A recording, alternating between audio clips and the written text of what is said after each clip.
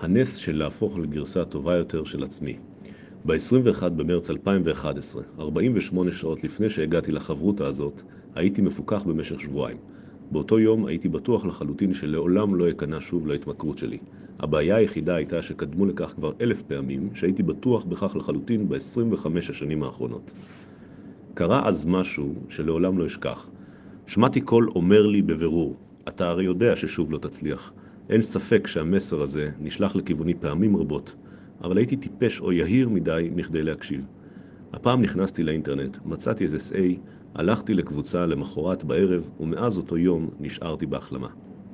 ישנן סיבות רבות שנשארתי מפוכח, אבל אני רוצה לשתף על היתרון שהיה לי כשהגעתי לאותה קבוצה הראשונה. במשך רוב חיי הייתי מלא טינות, קנאי, שיפוטי, יהיר, תלותי, חרדתי, מפחד ומאוכזב. היו לי פגמים רבים נוספים בנוסף לאלו.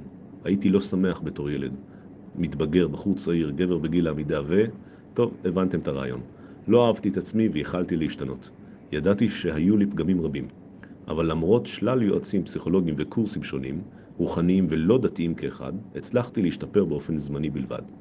אז איך התמודדתי? פשוט מאוד. ברחתי להתמכרות שלי, שהתחילה לפני שהייתי בן 10, או שהאשמתי אחרים, במיוחד את אשתי. לצערי הרב, אלה היו שני מקומות המפלט שלי. נקפוץ קדימה בזמן ל-2008, לאשתי נמאס והחליטה לעזוב אותי. בפעם השלישית במספר, הפעם היא אמרה שכבר לא נחזור. עוד לא התגרשנו ואני ממשיך להתפלל שנשלים. האומץ של אשתי בכך שאמרה לי לעזוב הפך לתמריץ מדהים. פתאום הייתי מחויב לחלוטין לשנות את צורת המחשבה וההתנהגות שלי. כתבתי את כל פגמי האופי שלי והייתי נחוש לשנות את צורת החשיבה שלי ואת התגובות לרגשות שלי. הייתי בר מזל, כי באמת רציתי להשתנות. ואני יכול לומר לכל מכור שזה הסוד. היה עליי לרצות לשנות את ההתנהגות שלי והחשיבה שלי, באותה מידה שרציתי להפסיק להשתמש. זו החוויה שלי. אני לא אוכל להישאר מפוכח אלא אם אפטר מהאגו שלי. עד כמה שאני מסוגל כבן אדם. זה קריטי לשחרר את האגו, וגם מהפגמים מהם אני בורח מאז ומתמיד. אז איך עשיתי את זה? קודם כל דיברתי עם חלק מהרגשות שלי. אני יודע שזה נשמע מטורף, כי למעשה דיברתי עם עצמי. אבל באופן מפתיע, הקול השני הזה קיבל חיים משלו. האם היה זה ביל הפנימי, ביל האמיתי, ביל המודע לעצמו? ניסיתי להבין האם היה משהו חיובי בכל פגם אופי, ואם לא, למה הם הטרידו אותי והפכו את חיי, ובעיקר את חייה של אשתי, לחזה סבל. הנה חלק מהתשובות שקיבלתי. קנאה. במקום לתת לה להרעיל אותי, אני יכול לתת לה לדחוף אותי קדימה. כלומר, אם אני מקנא במישהו שיותר משכיל ממני, פשוט לשבת וללמוד ולהשתפר. אם אני מקנא בהם כי יש להם עבודה, רכב, לא משנה מה יותר טוב ממני, פשוט לעבוד קשה יותר. לא לנהוג בבזבזנות, לתרגל סבלנות. והכי חשוב להתמקד במה אני יכול לעשות כדי להשתפר, לא מישהו אחר. טינה. איזה תועלת יכולה לצמוח מטינה בחיי? שאלתי את עצמי. התשובה הדהימה אותי. נניח שאני הולך ברחוב ורואה בצד השני בריון שמציק למישהו. אני יכול להתעלם ולהיגאל מעצמי. אני יכול להיגאל מהבריון ולקוות שמישהו אחר יתערב. או, אנא אלוהים, אני יכול לאפשר לטינה שאני מרגיש כלפי הבריון, לתת לעצמי אומץ להתערב בעצמי.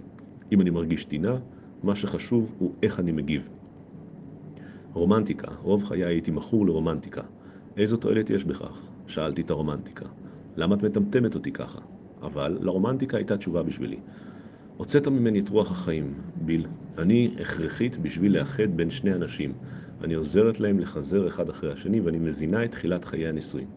אבל אדם בוגר מבין שמערכת יחסים משתנה מרומנטיקה טהורה לאהבה של בני זוג. אף פעם לא הבנת או ניסית להבין שהמעבר הזה חיוני לחיי נישואים מאושרים ובריאים. ההבנה הזאת הייתה עוזרת לך להתמודד עם האתגרים הבלתי נמנעים בחיי הנישואים.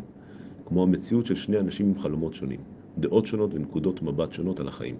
אבל מערכת יחסים של בני זוג לא אומרת שהרומנטיקה נגמרה, וזה דבר שלא יכולת או לא רצית להבין. הרומנטיקה צריכה להיות חלק מזוגיות, לא העיקר בה. התרגיל הזה פתח לי את העיניים. כמובן שלא השתניתי בן לילה, אבל השינוי התחיל, וככל שהשתניתי, כך הרגשתי פחות צורך לברוח למקומות המפלט הישנים שלי. היום יש לי חופש שמעולם לא יכולתי לדמיין.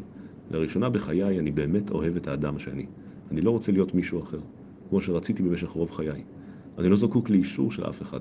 אני חושב שהמפוכחות רגשית היא למעשה שלווה, והחיים שלי היום הם שלווים ברובם, חוץ מהיעדרה של אשתי. הגעתי לתכנית אחרי 3 שנים של מסע משמעותי של ריפוי, אבל ההחלמה הזאת לא הייתה יכולה להמשיך אם לא הייתי מגיע ל-SA ומקבל בהתלהבות את 12 הצעדים.